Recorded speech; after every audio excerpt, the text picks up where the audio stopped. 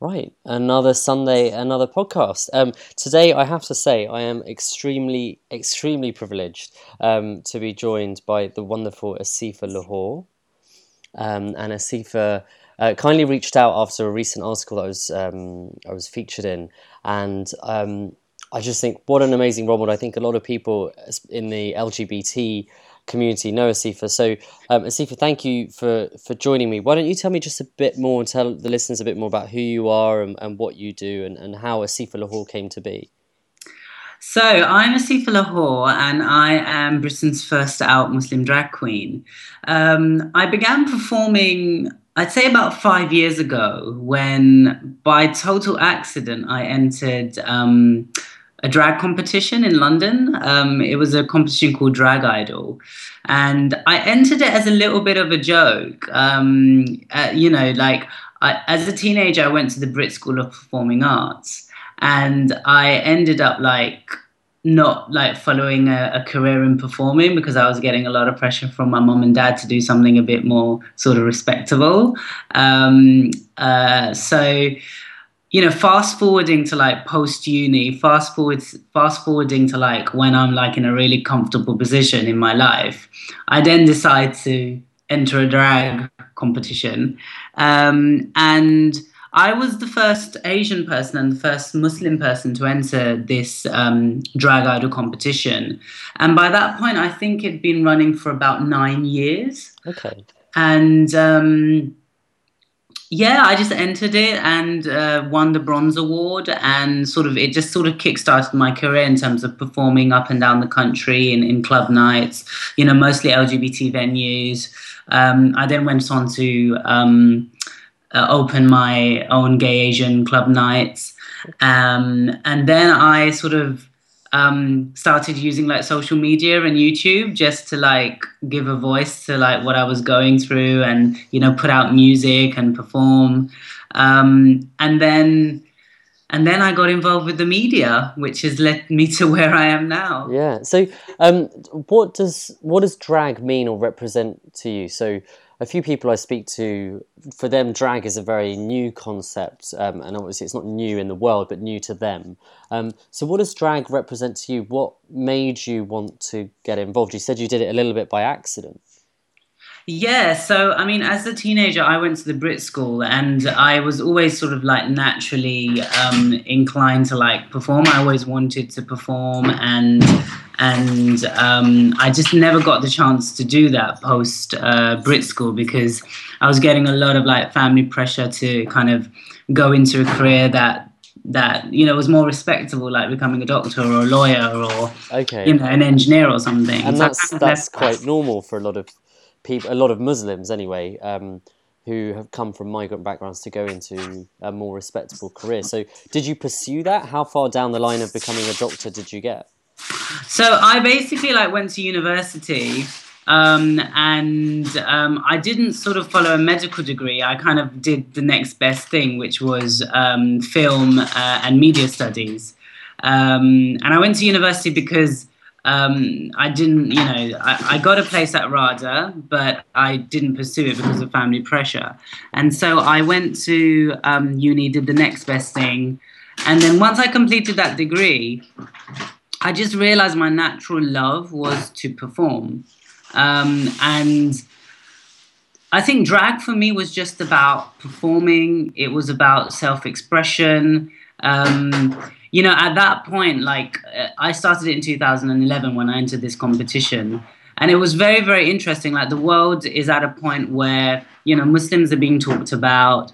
And I sort of felt that I was sitting on a crossroads of all these different identities. Mm. And I sort of used drag as a way of sort of expressing these different identities, and just having fun with it as well. And what are the identities? What were the different identities that you felt you were putting together?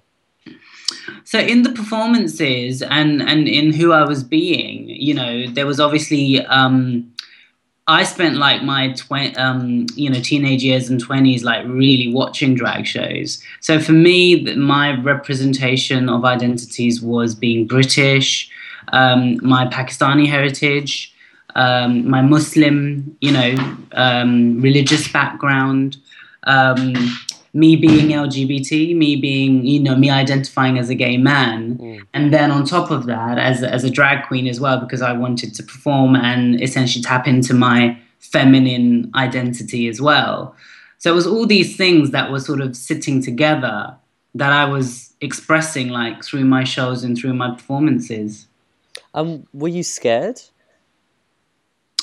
No, not really. No, at the start I was never ever scared because I was mostly performing to gay audiences and LGBT audiences, and I don't know. There was a lot of freedom. A lot of, there was this sort of freedom to be fully self-expressed. I think LGBT audiences are so like used to sort of pushing boundaries that I was never sort of fearful in those environments to really perform how I wanted to perform. And what was the reaction? So you came third in the first accidental drag show that you did, and then you just went on from there. And did you ever think, okay, well, I'm gonna give this. This is gonna become full time. What I do, or has that kind of just snowballed? It's definitely snowballed. I mean, at the start, I never ever intended it to be, what it is today. It was literally something I did, I'd say like at the weekend, like once a week, I would just like do a drag show. I'd get booked at a venue to do a drag show, and after I won the bronze award that year, and it just kind of just it snowballed into what it is today. And so then you did Muslim Drag Queens, which was on Channel 4. Was it just towards the end of last year? Yeah. Um, and how did that come about? Was that something that you proactively pitched? No, I didn't pitch it at all. Muslim Drag Queens actually came about um, as a result of a documentary I did with The Guardian, which was literally just an online documentary by the same name Okay. and by the same production team, Swan Films. That came about, oddly enough, as a result of me doing BBC Free Speech the year before, where I posed a question about when will it be okay to be gay and Muslim. And as a result of that, The Guardian got in touch to say, we've never ever spoken to a Muslim drag queen before. Can we, interview you? And then from the interview, it just became a natural sort of stepping stone to do a documentary on the gay Asian community and the Muslim drag community in Britain. And then that online documentary, just led to Channel 4 getting in touch and saying we want to commission an hour-long broadcast on the subject. So it just sort of snowballed out of nowhere. I'm really interested about the Muslim drag community, because that, I think, for a lot of people would be new to even think that there's a Muslim drag community out there. Mm. What is it like? What are the sorts of questions and conversations that happen within that community? To be honest, it's a very fun, jovial, and on the surface, very light-hearted community. I mean, yesterday I attended a drag party in East London actually, and the atmosphere is very jovial. It's a lot. There's queens performing. There's in some cases in the club there's food and dinner as well involved.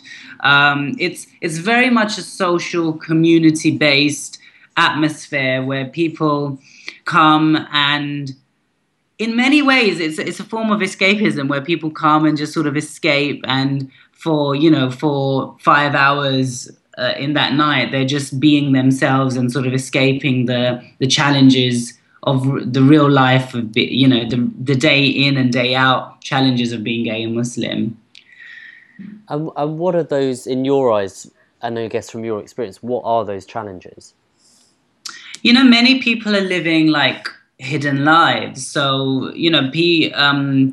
it's this choice of whether to be out or not out. And most people, I'd say 90% of the community chooses not to be out because of, fear of persecution, fear of, being exposed, fear of their families, being persecuted as well. I think, you know, coming from Asian backgrounds, coming from Muslim backgrounds, we very much are community-based people where I'm not saying we're not individuals, we are, but as when you think individual, I think a lot of people think it's just about you, but we're very much, we represent our families, then we represent our community. So for a lot of people, the reason why they don't choose to be out is because they don't want their families to sort of, get a bad name, or honor still very much plays a part in the community. Mm. Um, so, and also I think because there's a lack of visibility and lack of visible role models from the community itself,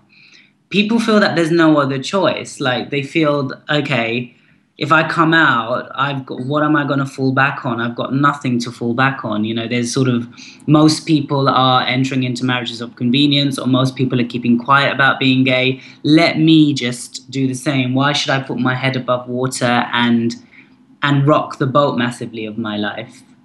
And you say role models. So who do you look to? Because I would say you're a role model now, and the attention that you've had in the media has really put you in the spotlight as a gay Muslim. But who do you look to as a role model for yourself? Wow. I mean, thank you. I've never sort of like seen myself as a role model, sort of like set myself out to be a role model. I've just literally just been myself. And I think for me, I never ever had someone who was gay, Muslim, of the same, race as myself, as Asian out there. So it's very interesting. I mean, my role models, I would say, are very strong feminine figures like Benazir Bhutto, the first, female prime minister of Pakistan and the Muslim world, and figures like RuPaul. RuPaul, for instance, like um, an icon of the 90s, but also, a black man who is a drag queen as well, who transcends all sorts of barriers. So really strong sort of super femme figures like that, with power, with purpose, and very, true to their integrity and authenticity. Really, I look up to people like that. And and with those people, I'm just trying to work out where Islam now fits into your life. And if someone was, what is your relationship like with Islam? What would you say? I mean, I always say that my relationship with Islam is very strong. It's very much set within me. It's very much like honed in on me from birth, from my upbringing, and it's a very strong identity for me. I mean, I've been asked to leave Islam famously many times on the media, and it's ridiculous, because if I were to take that on, it would mean, going back to sort of community based and not seeing myself as an individual. It would mean me literally leaving my family, my mum, my father, and these are people that are in my life, that support me, that want the best for me. It would mean me never entering like Pakistan ever again, or never entering sort of Asian community areas in the UK. It's just, if I really were to leave Islam, I'd literally have to leave like a whole side of me. Now, I've never ever said that I've got the right answers when it comes to being Muslim and gay. I've just searched for authenticity around the subject. And for me, when it comes to the five pillars of Islam, of, believing in one God, of praying, of fasting, of giving to charity, and I always forget the fifth one, pilgrimage. Yes, Pilgrimage, yeah. pilgrimage. Yes. So, those are things that I do constantly or have done. I don't drink. I don't, eat non-halal things. It's very interesting because I always say the things that I can control, Mm. or I have a choice over, I very much stick to an Islamic way of living. Now, the idea of homosexuality being a choice, I firmly know and believe that it isn't a choice. And for me, because I don't have a choice over that matter, I cannot just suddenly sort of, change myself or transform myself in that way of my identity. What I choose to do around it, though, is I've never seen myself as unequal to my heterosexual Muslim counterparts. So what they have, I want too. So I've wanted marriage, I've wanted monogamy, and that's something that I've acquired in life. And Um, for example, when people think of people being gay, they think of a hedonistic lifestyle, they think of promiscuity, they think of, all sorts of stereotypes. Mm. Drugs, rock and roll, everything, drinking, boozing. And there's parts of, the LGBT community and way of living that I choose not to do. The idea, I guess, the notion for me is not really having the right answer, but having choice over authenticity around the subject and how to sort of maneuver and be true to myself as well as, the Almighty above. Because I firmly believe that if the Almighty knows everything about me inside out, why am I hiding it from people that are, his servants on earth, for example? Why am I being so inauthentic with people around me when on the day of judgment, I firmly believe that God already knows exactly who I am and what I'm doing. And you touched on something there around the LGBT lifestyle. Mm. Um, it can be perceived as hedonistic and fueled by drugs and alcohol. How do you find being Muslim fits into the LGBT world?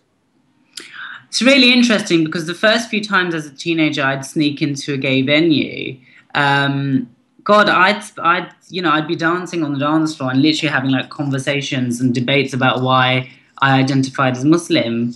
Because it's very interesting. It's not only like, right wing scholars and imams that want me to leave Islam. Also, the LGBT community want me to leave Islam because religion isn't seen as something that can be that fits well with being LGBT. Whereas for me, it's because it's a way of being, because it's a huge part of my identity.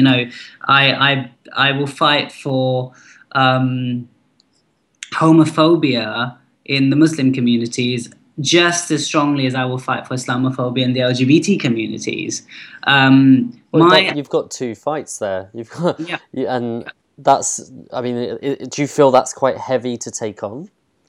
Yeah, definitely. Gotcha. I mean, sometimes I do wonder, God, why, like, why am I placed in this situation where, I really do have to defend myself in whatever environment or atmosphere that I'm in, or whatever community I'm in.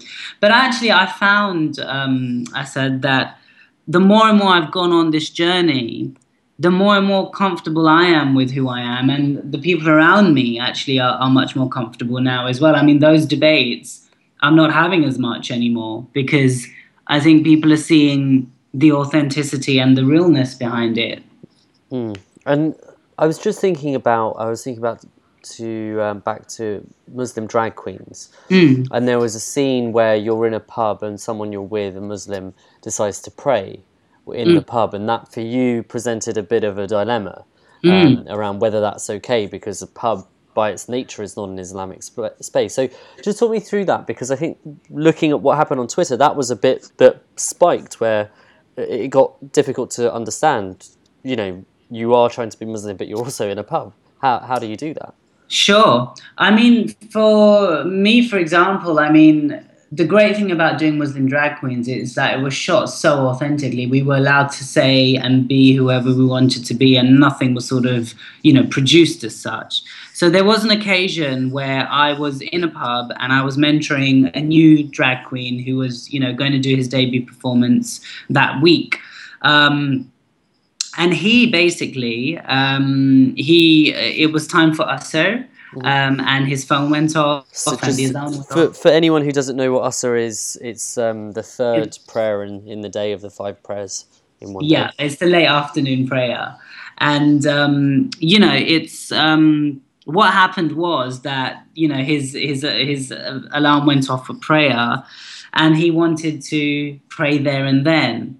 Now, because the issue of being gay and Muslim is so polarized, it's something that's always confronting. So you're always having to live life being confronted at any given moment. And that was an occasion where I was literally confronted and I had to make a decision. Do I pray or do I not? And one side of me was saying, look, you have the freedom to pray. You should be able to pray where you want. Um, and then the other side was saying, well, you know, let's take my sexual orientation aside. If I was heterosexual and I was in a pub right now, would I choose to pray? And the reality is that I don't think I would have. Um, so I chose not to pray at that point. And I said, I actually, what wasn't shown in the broadcast was I had a discussion with him. I said, we can go to a mosque, or we can pray sort of later, because in Islam, like if you aren't able to pray where you are at the time of prayer, you can do something called qaza, which is you can pray later and make up that prayer. So me, for example, say if I'm out in the club and I'm performing, and it's time to pray, I won't pray there and then. I'll pray when I get home and when I'm out of drag, and when there's a certain ritual you've got to follow before you pray, where you've got to kind of wash your body in a certain manner. Um, so for me, that sort of occasion was quite confronting, and I was just true to myself in what I would do if I were heterosexual. I mean, I kind of went to that place I was in my mind where I was like, okay, what would I do if I were heterosexual? Would I pray here in a pub? And I'm glad that scene went ahead, because when we were shown the rough cuts, I knew that scene would cause a lot of debate, because you've got, a young Muslim guy who's just, in his early 20s, and he's like, yeah, I want to pray in a pub. And then you've got someone like me who's slightly maturer, and who doesn't want to pray.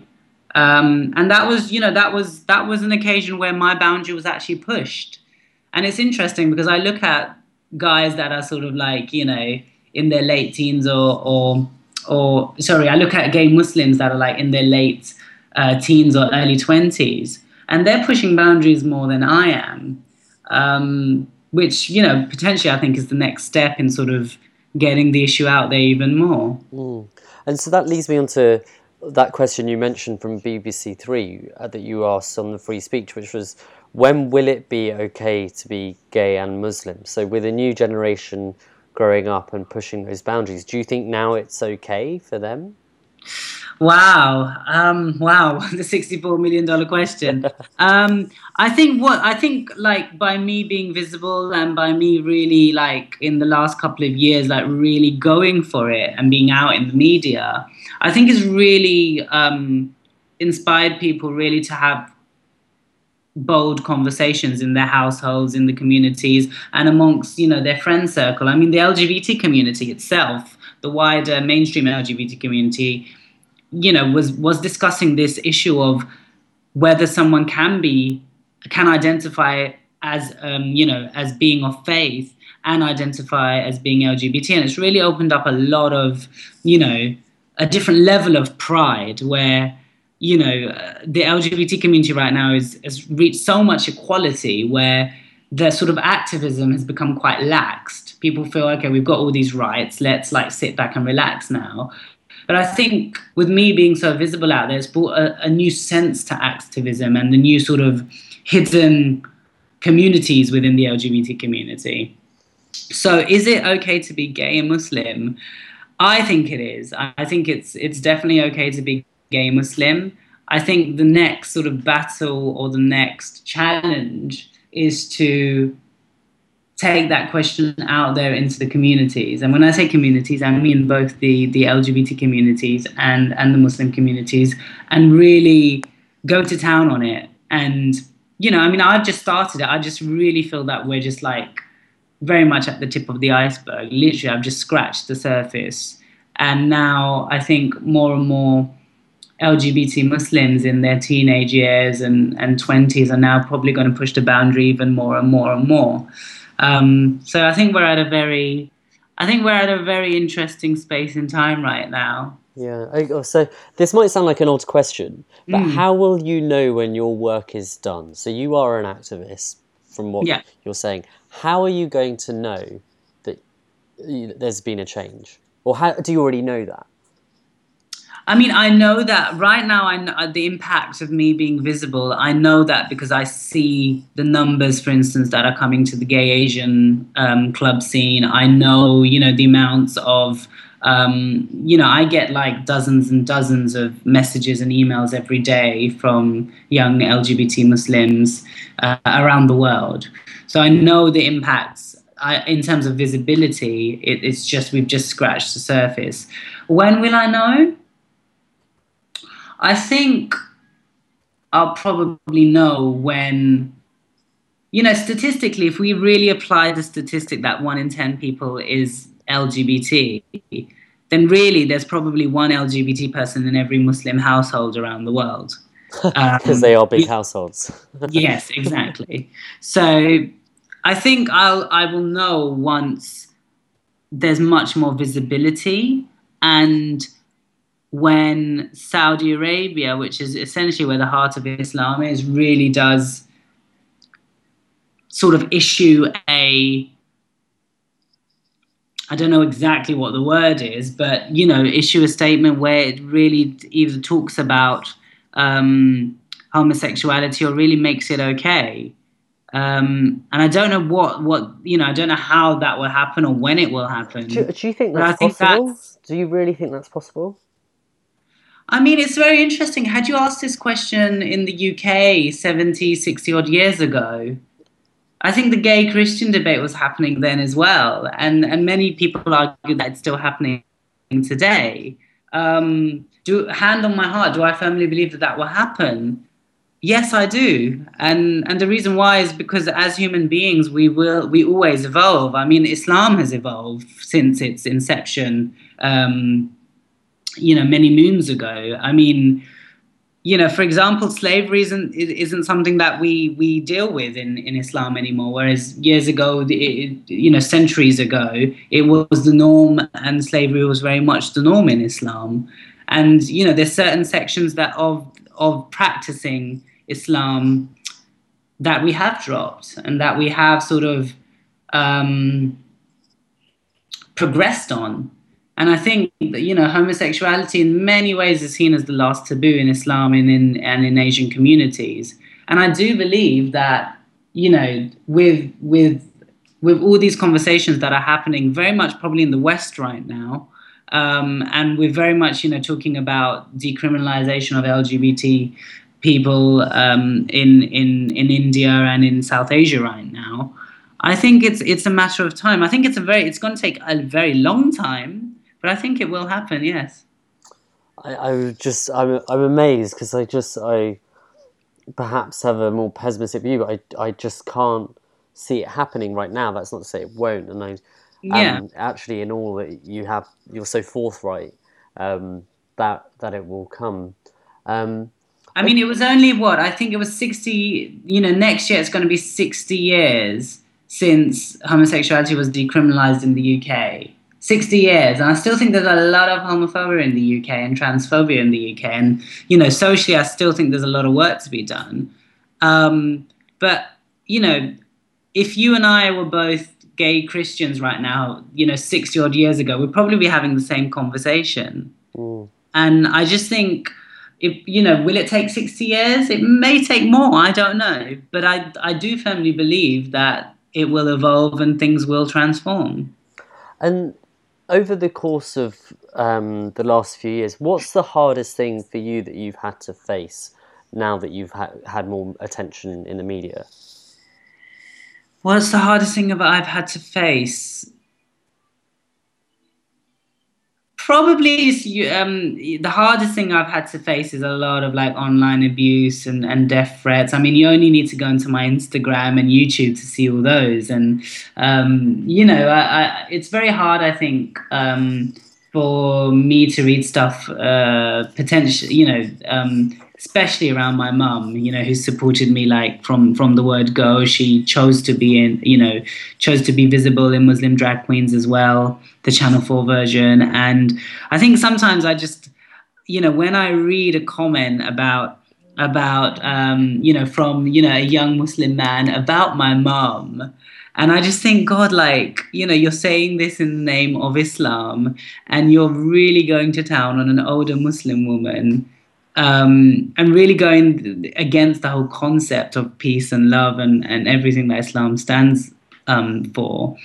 I think those are probably like the most challenging things. And those when I do sometimes, I mean, sometimes I read it and I just laugh, and other times it really gets to me, and I really got to pick myself up. So yeah, I think those moments are quite challenging for me. It's just amazing how within those you look to your faith to Mhm. find the answer, or look to your faith to provide some peace with it. Because even if, and I like what you said before, even if you weren't gay, you were questioning things as a heterosexual person in the pub. It's Mm, the same thing. If someone was speaking badly of your mum for whatever reason, it's just not very Islamic to do so. mm. So it's interesting how your faith plays a role even in that. It's almost a meta way of looking at it. Okay, so just we've done half an hour. We've talked for 30 minutes. What one piece of advice would you give to Muslims out there? And why don't we break that up? So what one piece of advice would you give to gay Muslims out there, and then also to others who wouldn't identify as LGBT? Okay, so to gay Muslims, I would actually, the best advice I could give is just be yourself and actually go for the things you really want in life. I think a lot of LGBT Muslims enter into marriages of convenience or inauthentic marriages because they feel that that's the only route. And the best advice I'll give them is just be yourself, love yourself, and be authentic about it. Coming out, I get, isn't for everybody, but by bringing someone innocent into the equation, and I think many LGBT Muslims feel that once they're in a heterosexual sort of marriage or setup, that it would just vanish or things will be okay. But the reality is, things don't really work like that. Um, so just be authentic and just be bold and brave. And I'm not saying you need to go on national television and do a documentary on Muslim drag queens, but I'm just saying be true and be real with yourself about who you are, and just follow through with that. um, to sort of like the Muslim community, what I'd say is meet a gay Muslim, have an open mind, and have a conversation. I think the amount of, like, whenever I speak to Muslims, um, my heterosexual Muslim brothers and sisters, I think they have a lot of sort of story around who I am and all these preconceived perceptions around me, and then they sit down and have a conversation with me, and then they realize how everyday Muslim I am, and by that, they can see that culturally it's really instilled in me. They can see, like, many of them actually say that you're probably a better Muslim than I am. They say that they drink, that they've had, sex before marriage, all sorts of things. And here I am, like, really, sort of quite solid with my grounding around it. Um, Look, this is a challenging pathway, okay? And in many ways, we may not see eye to eye to each other, but what we can agree on is that we're here in this world. We've been sent here for a reason. We've been made probably by the same maker, and there's a reason for this. And what I'd say is, look, you probably have an LGBT person in your family, definitely. And a lot of people look at the men, they actually forget about the women. Mm, And there's some, when we look at this Islamically, we're meant to be supportive of everyone in our family and community. And that's before we cast any stones or any judgments. We're actually meant to really be supportive.